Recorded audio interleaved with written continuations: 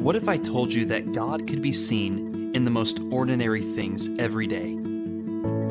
That if we just took a break from the busyness of our lives to just stop and look around, to consider the things that we encounter all the time and overlook, the lessons that we would learn from our children and in our homes, our families.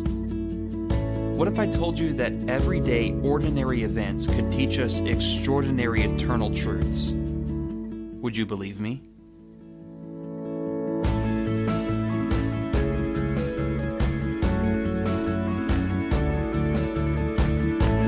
Hey everybody, and welcome back to the Set Your Mind Above podcast. My name is Hal Hammons, and I am sitting in for BJ Syke this week. He should be back in his regular spot next week. Like BJ, I also am a Christian, a preacher, a husband, and a father.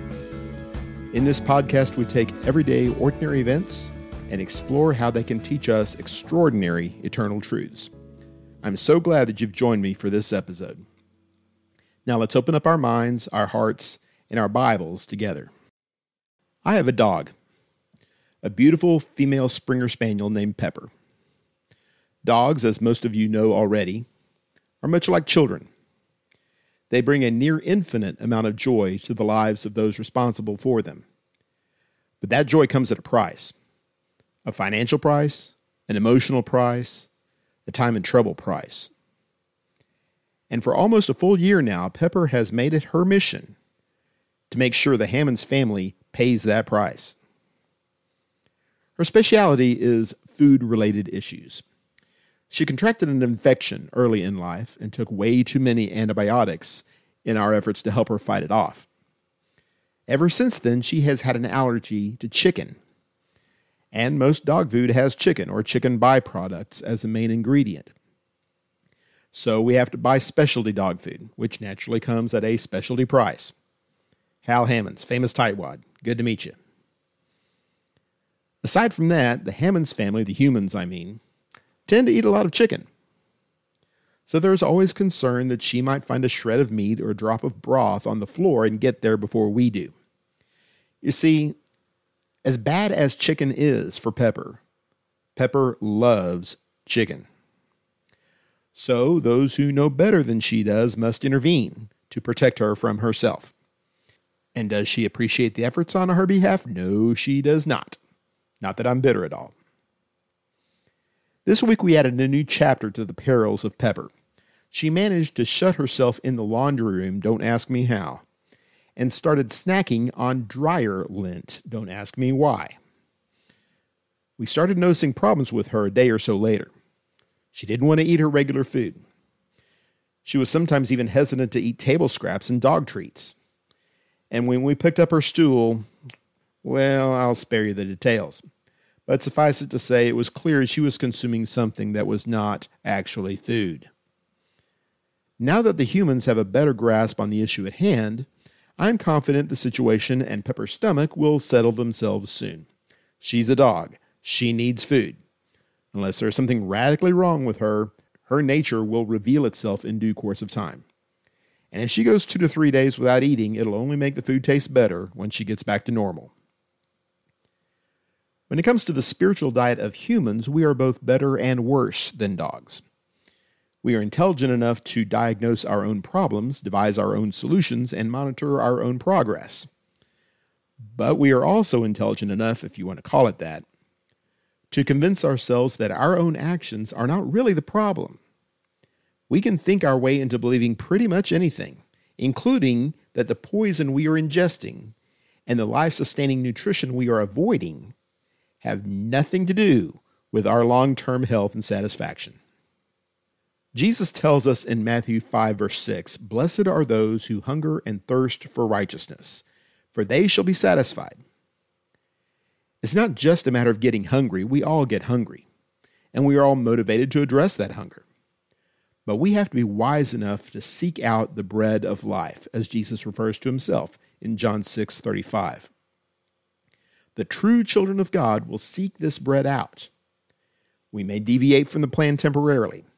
We may experiment with other sources of so-called nutrition.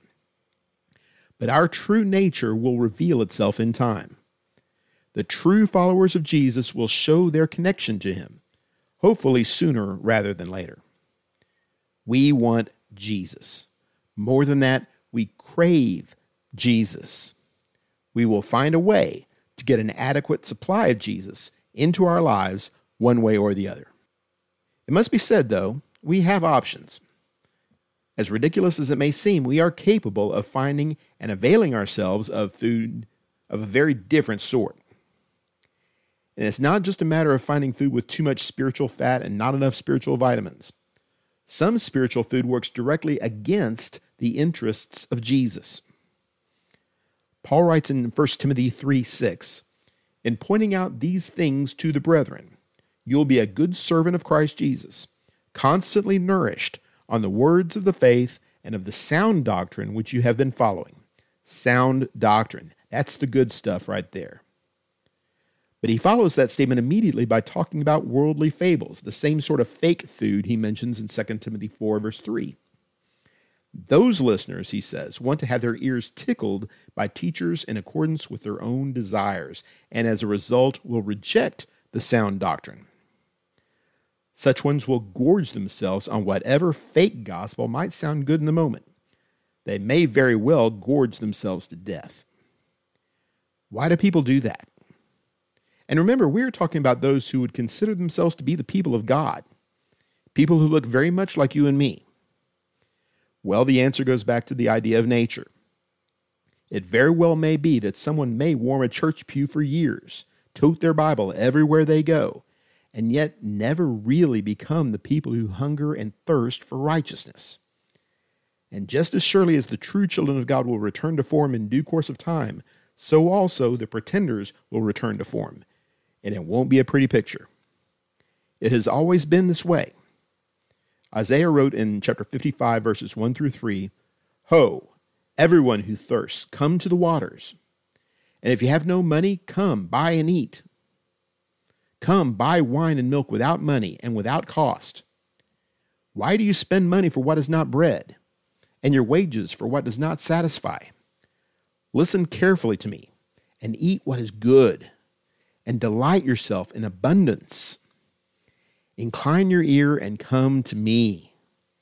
Listen, that you may live. And I will make an everlasting covenant with you, according to the faithful mercies shown to David." God has all the spiritual food you could possibly want, and it's free, every bit of it. And the wonderful implication of this passage is that the listener, as bent on self-destruction as he may be, is capable of changing his nature. You don't have to eat trash. You don't have to poison yourself.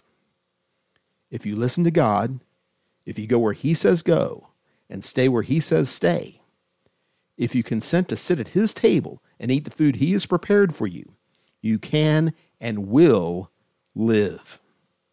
It worked for David, who showed failures of character that stagger our imagination.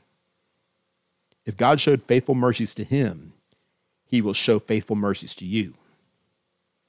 So pick up your Bible and dig in. Thank you for tuning in to this week's episode.